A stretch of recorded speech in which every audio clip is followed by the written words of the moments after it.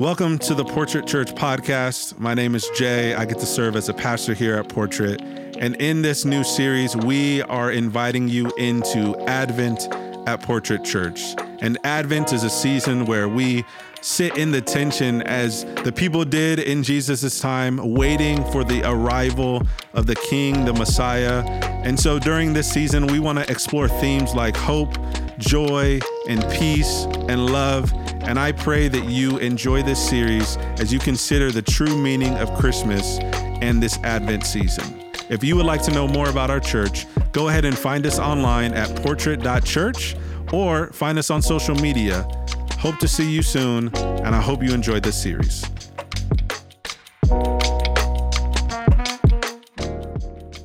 In 2015, Pixar and Disney came together. They released a movie called Inside Out. So anyone seen the movie Inside Out? Okay, so you're familiar. So the movie is set inside of the mind of an 11-year-old girl. It's like, oh, how's this one going to go, right?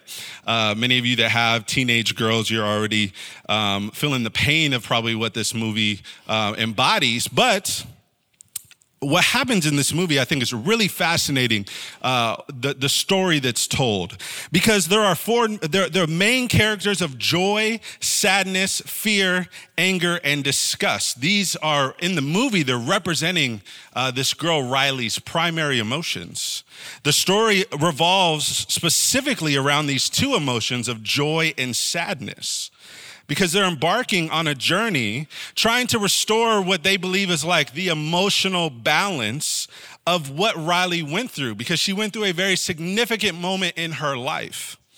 And so what happens is joy is essentially the one controlling Riley's life. She's at the control panel controlling everything. And Riley has what's called these core memories. And what happens is sadness begins to touch one of these core memories. And if you've ever watched the movie, you know that every emotion is freaking out because they do not want sadness to touch a core memory. Because up until this point, every core memory was rooted in joy.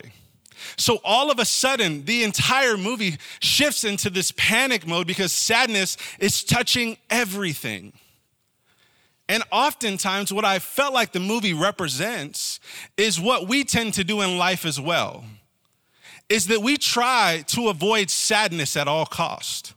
So we suppress, and we just say, oh, let's just choose joy. Like if I see another one of those Pinterest memes about choosing joy, some of y'all got it in your house right now, and I kind of offended you. I'm sorry. I guess you will never invite me over, or you'll take it down when I come over. I don't know. I'm just kidding.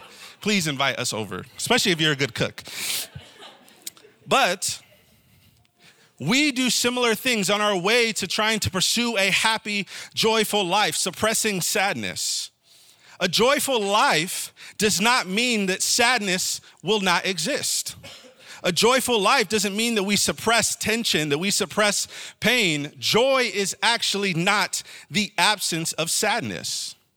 But so often we confuse joy with happiness. We confuse joy even with extroversion. Many of you are introverts in the room, and you've been told that you are not a joyful person simply because you're not extroverted.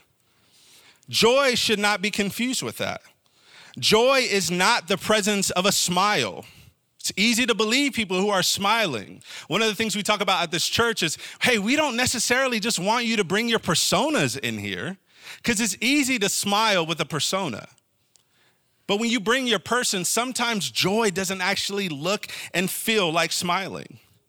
Joy is not some shallow version of optimism. There is a Harvard psychologist named Amy Cuddy who was made famous for her teaching to fake it till you make it. Spend a few minutes with your arms behind your head, legs up on your desk, she argues, and you'll feel strong enough to negotiate a higher salary. But can I be honest with you? With joy, it doesn't work like that. You can't simply fake it till you make it. Joy cannot be manipulated. And sadly, in some cases, many of us don't even attempt to try and manipulate joy because we're drenched in sadness. And sadness begins to become more foundational to us than joy does. And many of us, if we are honest, do not feel like joy is accessible to us.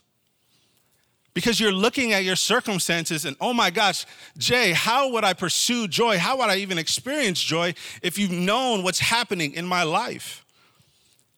Like Riley in the story, joy is foundational to the human existence. It's foundational. We were created for joy. We were built for joy. It is foundational to the human experience, but also there's many other emotions. There's many other things that we go through. Pain, sorrow, suffering, confusion, waiting, doubt, that is also part of the human experience. I mean, consider the realities of our world today with mental health and depression. I'm not talking about those that have been clinically diagnosed with mental health, because we believe that that's a serious issue. But also, I want us to consider the reality that I think many people struggle even with depression, because they've been given a misdiagnosis of what joy actually is. So when you don't have the correct diagnosis or the correct avenue on how to pursue joy, then you start finding other ways to try and cure it. And what happens is, because of a misdiagnosis, we don't have the right cure and what we are aiming for in pursuing joy. And so oftentimes, like I said earlier, people tend to confuse joy with happiness. And the problem with that is oftentimes you can describe joy with this state of happiness, but joy is much deeper than that. Happiness often is tied to circumstances. But joy spoken about in the Bible is actually transcendent. What I mean by that is it transcends all situations. It transcends all experiences. It transcends everything. Every pain imaginable, joy in the Bible described, lived out by Jesus. It transcends every element of our lives. Consider this, James 1, verses 2 and 3. It's a passage where the author is encouraging believers to find joy in the midst of trials. He says, consider it pure joy, my brothers and sisters, whenever you face trials of many kinds, because you know the testing of your faith produces perseverance. Isn't that fascinating? Like, think about it. Consider it pure joy when y'all going through something.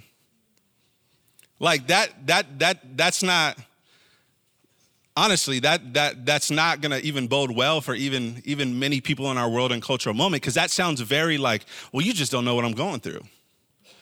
Like, consider it pure joy. I'm not talking about, when we're talking about joy, and this is why this positivity, this happiness mantra that people tend to live by, we're not saying that like, oh, that shouldn't be the default way of communicating. So, oh, sister, you're going through something hard. Hey, consider it joy. Like, you laugh because you know how it feels. You know how it feels when people don't sit with you long enough in what you're going through to even know what's happening inside your soul. So we can't just run directly to considering it joy. But what he's saying here, what James is talking about, is he's giving us a picture of what this transcending joy can do. The whole book of Philippians, many people call it the joy book, which is so fascinating because the Apostle Paul is writing to them from prison. He's emphasizing this idea that's found in Philippians. It says, rejoice in the Lord always. I will say again, rejoice. Paul, he's in prison. He's been beaten. And yet still he's in this state writing what people call the joy book, transcendent. 2 Corinthians 8, verses 1 through 2. It's a passage talking about the church in Macedonia. And I find it fascinating. Again, it says, now, brothers and sisters, we want you to know about the grace that God has given the Macedonian churches. In the midst of a very severe trial, their overflowing joy and their extreme poverty welled up in rich generosity. This church that was going through extremely harsh conditions and trials, the scripture is saying that despite facing these trials and poverty, they demonstrated overflowing joy that led them, this poverty-stricken church and community that led them to be very generous. What kind of joy is this? And then in the early church in Acts 5, the apostles were rejoicing because they had been counted worthy of suffering disgrace for the name of Christ. After being persecuted for their faith, the apostles found joy in being counted worthy. Here's what that doesn't mean, because some people manipulate stuff like this and say, well, I'm just going to go be a jerk to anyone, and I'm going to call it persecution because of how people treat me, and now I'm going to count it all joy because suffering for Jesus. Nah, you actually are just a jerk. I'm sorry. That's not suffering for Jesus. That's self-righteousness being called out by how you treat other people. That's not what he's talking about here. You see, and in this Advent season, we're waiting for the arrival, anticipating for Jesus of Nazareth, the long-awaited Messiah and King. We get to reflect on this unexpected way in which he came and this nature of his humble birth. This unexpected way that Jesus came. And I thought Ruben last week, if you were not here, he did a phenomenal job reminding us of the fact that the angel, when the good news was being proclaimed, came to the most unlikely people, shepherds. And it says in Luke 2, verse 8, and there were shepherds living out in the fields nearby, keeping watch over their flocks at night. And an angel of the Lord appeared to them, and the glory of the Lord shone around them, and they were terrified. But the angel said to them, do not be afraid. I bring you good news that will cause great joy for all people. Today, in the town of David, a Savior has been born to you. He is the Messiah, the Lord. Listen to that line. I bring you good news that will cause great joy for all people. That all people just should remind us. Like, one of the things I love when people talk to me about Portrait, and they say, man, how has it been? Has it been everything you expected? I'm like, look, we didn't even expect people to show up the first day. Yes, it's been everything we've expected. Or no, it's not, sorry. And the thing that has brought me so much joy, to be honest with you, is that when I consider what the Bible says about all people, when I consider what the Bible says at the end of the book, all tribes, all people, all nations, like, I can honestly say, I feel like all people are represented here. Like, one of the best comments that we get, and the number one thing, I put it in the top 2 or 3, that people tell us, the feedback that we get about Portrait, is they say, man, for one of the first times when I walked in here, I saw the entire community that's represented of the Inland Empire. I didn't just see one social class or one monocultural group. I saw all people. Oh my gosh, that brings us so much joy. Because when you talk about the good news of Jesus, that's the kind of thing that can unite all people. That's the thing that can do it. And so he says that I bring good news that will cause great joy for all people. This term, bring good news, as you read it in the scriptures, it's characterized by what we know as the gospel. And the gospel is simply this. It's good news that God, our Father, the Creator, out of his great love for all of us, has come to rescue us from sin, Satan, death, and hell, and he's come to renew all things in and through the work of Jesus' life, death, resurrection, and enthronement on our behalf, to establish his kingdom through his people in the power of the Holy Spirit. And why he does this, it's for God's great glory and our profound joy. This is the good news of the gospel. And those that place their faith in this news are empowered to become everything that God had intended them to be. They have come, intended them to be all the joy, both as individuals to experience joy, both as communities to experience joy through the power of his Spirit. And so this news is for all people, and we have to remember the context that this good news was being brought to. of people that had been waiting. This is why we call Advent season. They had been waiting to hear from God for 400 years. Silence. Waiting. They had heard about what he had done. They had heard all the stories from the ancestors and those that lived before them. They had heard and they had been waiting. And all of a sudden, to a most unlikely people, the shepherds, they get the message of a baby that's going to be born to the most probably unlikely person, a teenage girl who was a virgin. And then they were getting the Savior, this Messiah, this coming king that they had heard about would come, but was silent for 400 years, comes as an infant, vulnerable baby.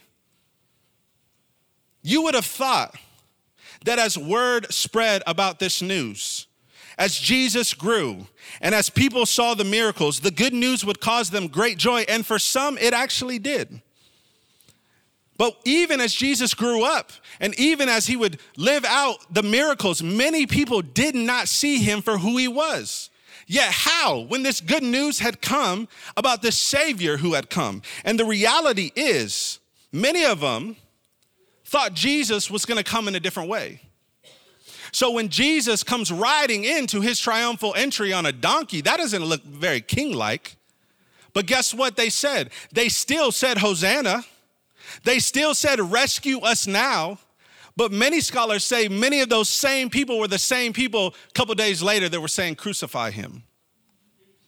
Because he came in such a way that no one would have thought.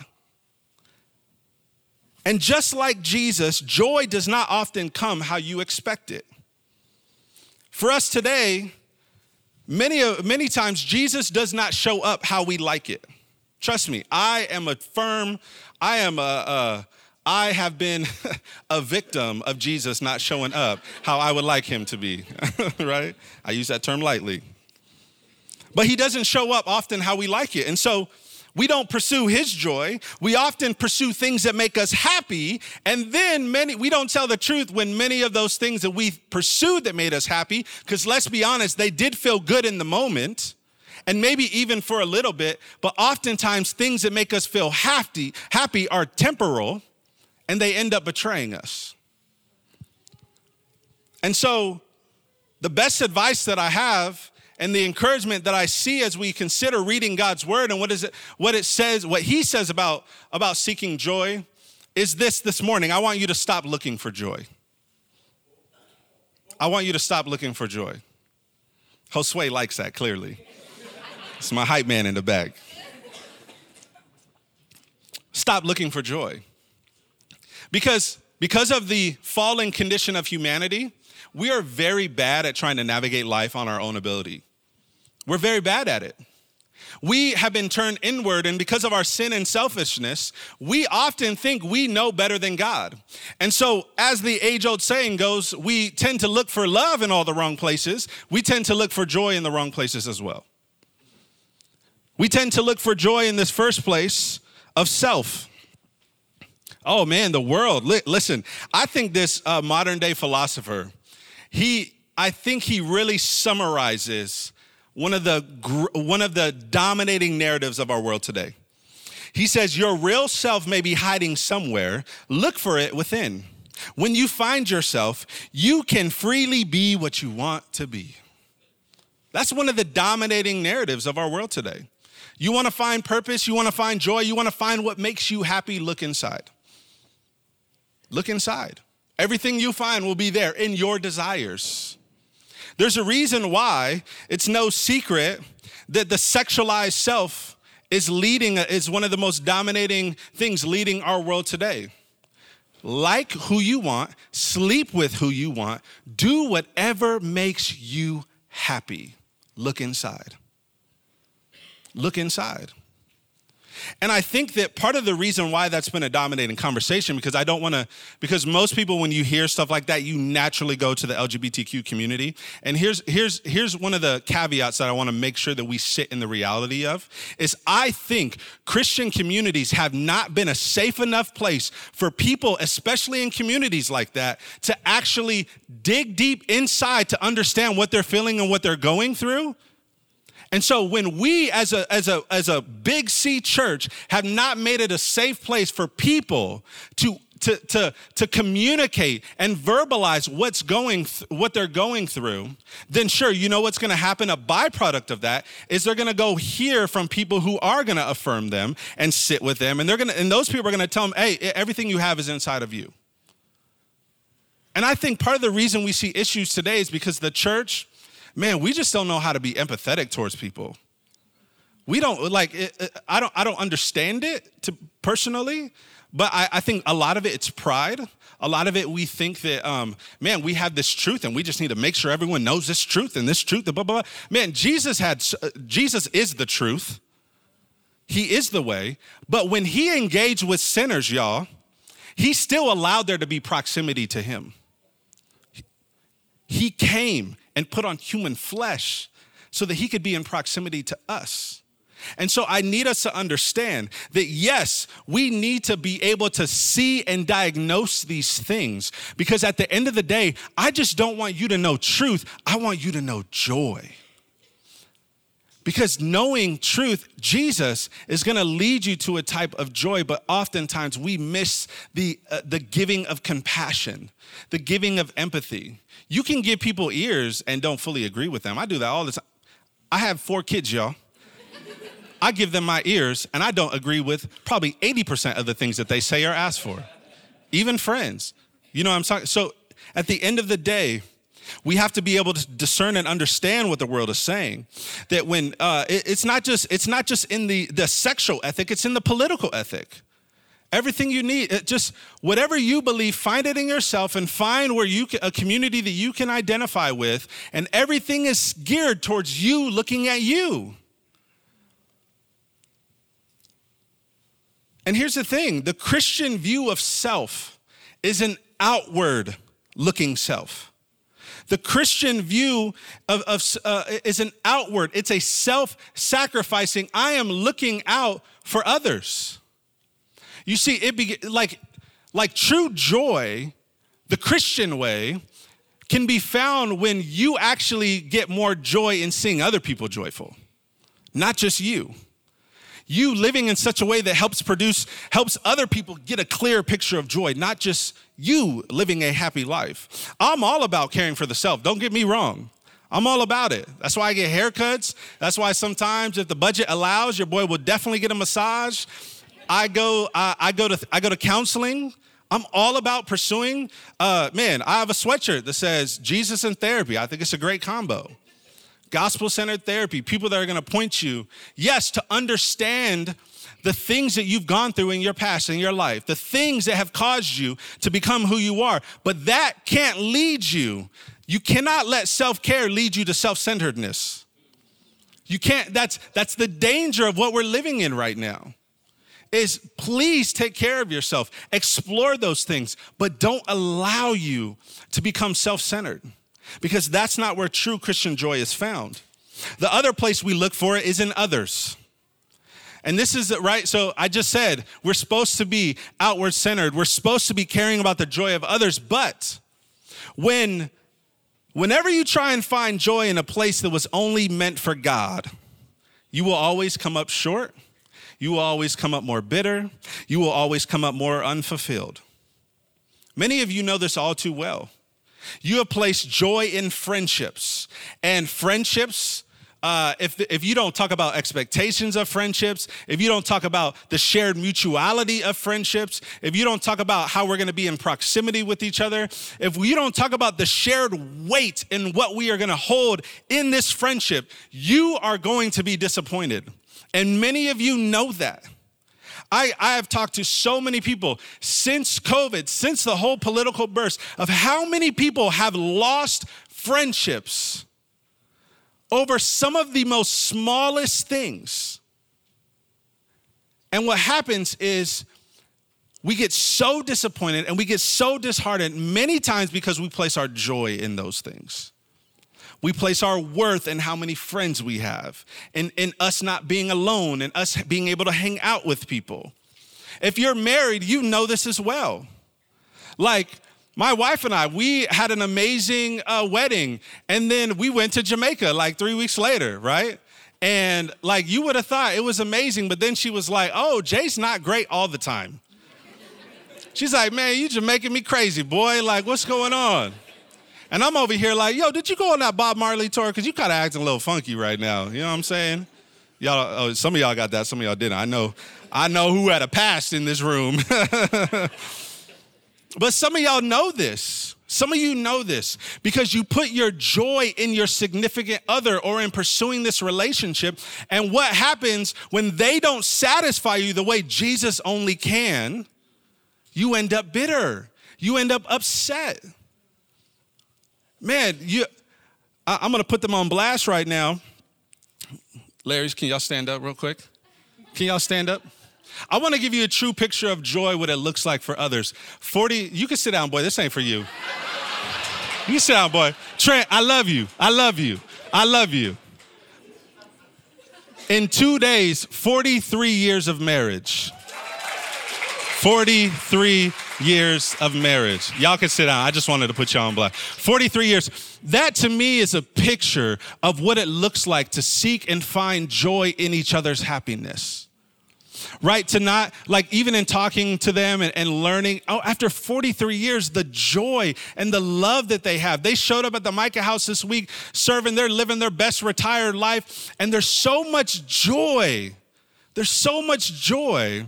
It's because you could tell they first find their joy in Jesus. So much joy. Many of you have to come to the realities that in marriage and in some of these relationships, you are trying to fill this void of joy in the other person, and they're going to disappoint you. You're going to go home, the dishes ain't going to be done. Ain't going to be enough salt on the food. You're going to be upset. But we can't look for joy in there. Another one that really gets us in the whole idea of others is you try and find it in your kids. Many of you, I know, are a byproduct of parents who had placed their significance and value in what you did and what you accomplished. So you didn't bring them joy. That's why you have a strained relationship with a parental figure. Like I think one of the things as parents, you in the room, that we have to be very aware of is that we cannot seek validation and joy in our kids. You can't seek validation and joy in whether your kid sang the song right or if he knew it, or it's not like, but we get so concerned with what other people think. Social media has completely taken this to another level. Scripture says that comparison is the thief of all joy. And many of you are living a life that you don't even know you're not even controlling. Other people are controlling it for you. Because you look on the screen and you're like, yeah, I should do that for my kid, or I should do that to my house, or I should do that to my bedroom, or I should do that for my life. And I should, like, you have no idea. You're not being led by God, but you're comparing to what other people are doing. And then oftentimes, if you are honest, not all the time, you're trying to find joy in it. Because you're looking at everybody else's highlights, but you didn't see the fight before. You didn't see the strain before, but you saw the highlight. We can't find joy in others. The next one where we can't find joy in the world. And what I mean by the world is not the people of the world, not like we are called to be a people who make all things new. We are called to be set apart people who, when people look at the church, they say, wow, these are the most joyful people of how they live in the world. But what I mean by the world are the humanistic systems that are at odds with the kingdom of God. The whole idea of ambition and perfectionism and up and to the right. I love Pete Scazzaro. He has this chart, and he talks about the world's discipleship and Jesus' discipleship. What he says is the world's discipleship tells you to be popular. Jesus' discipleship tells you to reject popularity. Be popular with me. The world wants you to be great. Jesus says, no, reject greatism. Be great with me. The world wants you to be successful. Ambition is not a bad thing. But when your ambition outweighs God's kingdom agenda, then yes, it could be very dangerous, because you could be so concerned with what people think of you, how many followers you have, how many subscribers, how many people are responding to your thing, how many people at work like you, whatever the case may be. But Jesus' discipleship says, reject successism, be success with me. The world's discipleship says, avoid suffering and failure. It goes back to the whole, just seek pleasure, seek what makes you happy. And no, Jesus' discipleship says, embrace suffering, embrace failure, be faithful to me. Be faithful to me. We cannot look for joy in the things of the world because they will always come up empty. And it might feel good for a couple weeks. It might feel good in the moment. It might feel good even for a couple years. But eventually it is going to return and it's going to leave you empty and upset. And then the last one, you can't find joy in religion. You can't find joy. What do I mean by this? What I mean when I say religion, I want to make sure I'm specific here, is this whole idea of performing for God. Performing out your religious duties. Key word on that word, performing. There's this word, if those of you that maybe are new to church or new to the faith, there's this word called justification. And what justification is, it's God's once for all declaration of forgiveness of your sin. It's forgiveness of sin. It is, think of a courtroom. Think of God being the judge and you stand before him. We all stand before him guilty because of the sin and our rebellion towards him. Because of the fact that we said, God, we think you're holding out on us. We're going to do it our way. We're going to choose what we want, how we want it, when we want. Because of sin, because of the way we treat other people, because of the way that we act, we deserve to be guilty. But because many of you in this room have placed your faith in Jesus and what he did on the cross to save us, save humanity from their sin, God pounds the gavel, being the judge, and he declares not guilty. A one-time statement. He doesn't need to keep saying it because once you put your faith in him, he takes your rap sheet, your guilty rap sheet, he takes it away, he puts it on his son Jesus, and he takes Jesus's perfect rap sheet and he puts it onto you. This beautiful, what we call the great exchange. This not guilty verdict we now receive. That is what's called justification. The problem is we get justification mixed up with sanctification, and sanctification is this. It's the ongoing transformation of becoming more like Jesus. So what happens is, in Philippians 1:6, it says this beautifully. He who began a good work in you will carry it to completion into the day of Jesus. What that means is for all of us, our life, we are going to constantly be transformed to becoming more like Jesus if we cooperate with Jesus. And the reality is, justification is a one-time act. Sanctification is an ongoing process that involves our cooperation with God. And the mistake that you and I make if we call ourselves followers of Jesus, the mistake that steals our joy is when we seek joy from sanctification instead of justification. When you seek joy in sanctification, what often happens is you say, God, well, you see how I'm performing, right? You see I've done all these things, right? You see I've done this. Like, are you happy with me? Is there going to be more joy? But what ends up happening is when you seek joy off your sanctification, what happens when you're getting sanctified, when you're becoming more like Jesus? It doesn't always often feel good. And so then what happens when you try and find joy in your sanctification? You end up having questions like, well, God, can you still love me because I did this? Can you still love me? Can I still show up to church even though I was watching this last night? Can I still show up to church, or can I still show up to this group, or can I still show up to this thing even though I did fill in the blank? We have to make sure that we are placing our joy in the one-time ultimate decision that Jesus said to those who put their faith in him, you're not guilty. You're not guilty. We cannot place confidence in ourselves and our abilities. We must place it with him. And at some point between self, others, the world, religion, you and I are bouncing between finding joy in one of those things. Maybe you're not finding it in one, but if you're honest, you probably could be trying to find it in another. And so we need to make sure as we end here that we know where to experience the type of joy the Bible says transcends all circumstances. And that joy is found when you look to Jesus.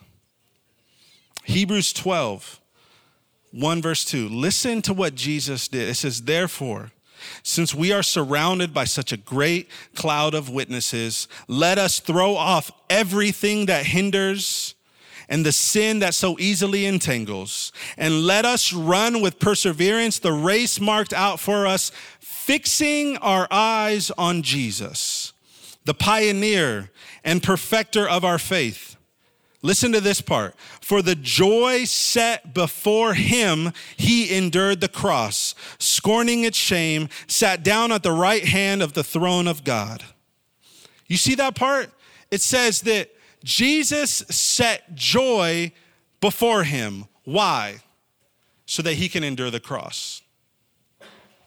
So that he could endure the cross. He didn't find joy in the event or the circumstances of the cross. He found joy in the guaranteed outcome.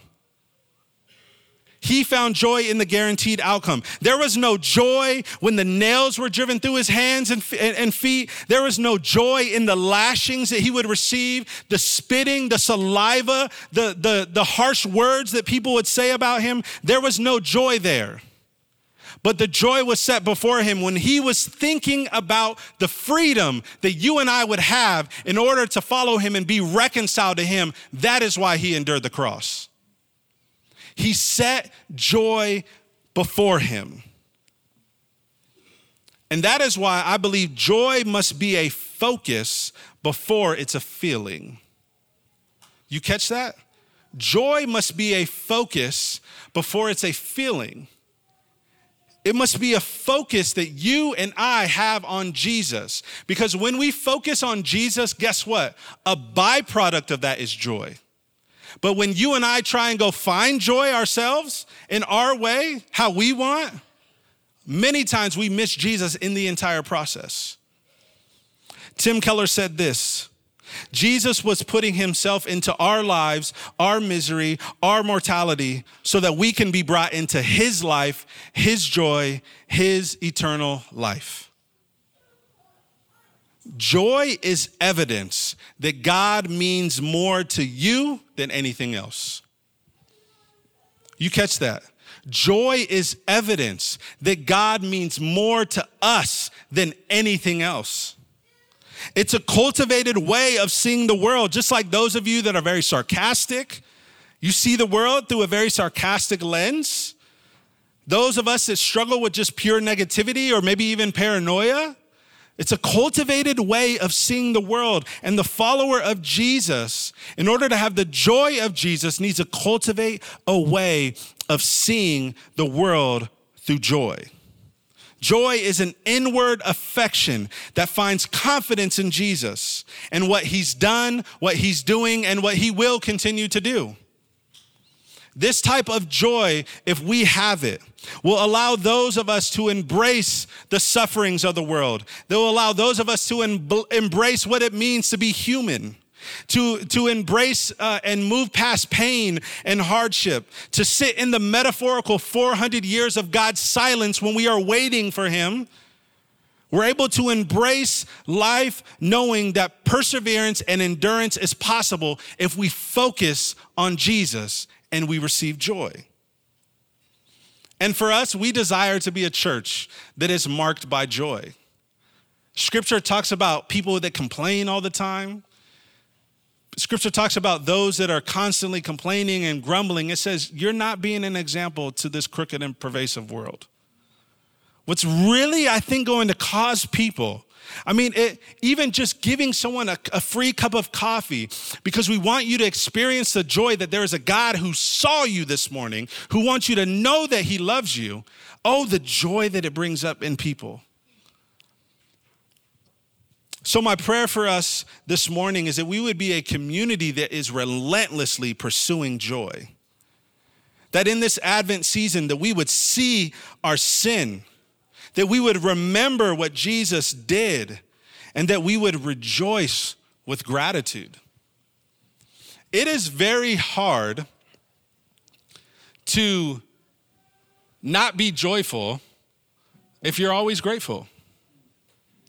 It's very hard to imagine having a grateful heart. Many of you know how to be grateful in a moment, but many of us, God is calling us to be grateful people. And the way that we can cultivate the joy that Jesus brings is through gratitude. That's why we worship. That's why we sing. That's why we can read and study his word. Even through prayer and sitting with the very words in scripture, we can see a transcending type of joy because we're pursuing Jesus with gratitude. And so this morning, friends, I end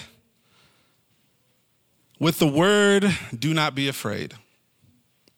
I bring you good news that will cause great joy for all people. Today, in the city of Redlands, there is a Messiah. His name is Jesus. Cheer up. You're far more worse of a sinner than you actually dare believe, but you are far more loved than you ever dared hope.